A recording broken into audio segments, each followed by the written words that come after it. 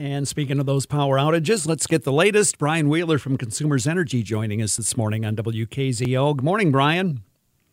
Good morning to you. Well, what's going on? How are we doing out there?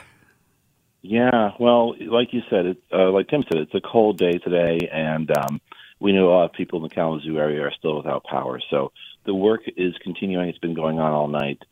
We, Consumers Energy, have restored about a quarter of the customers who were affected over the course of this week from this weather. But that still means we're going to be working through the day and through the night again to keep the lights on again. All right. Where are we standing numbers-wise as far as that goes? Yeah, so if you look at our online outage map, you'll see there are about 175,000 homes and businesses without power across the state.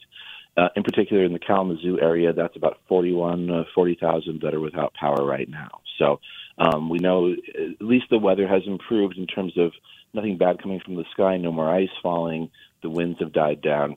But, of course, it's a cold day, so we hope people are staying safe and warm and making those plans to get through the day as we get our work continued. Yes, indeed. And in the meantime, Consumers Energy customers can check the progress of this online. Yeah, we have an app. So there's a Consumers Energy app you can download from the App Store, or of course, consumersenergy.com/outage, where you can learn tips and information and see the progress of the work that's going on to restore power.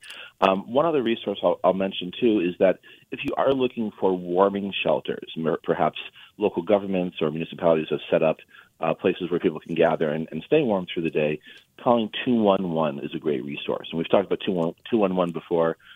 It's a free resource. It connects you with nonprofits and other community assistance.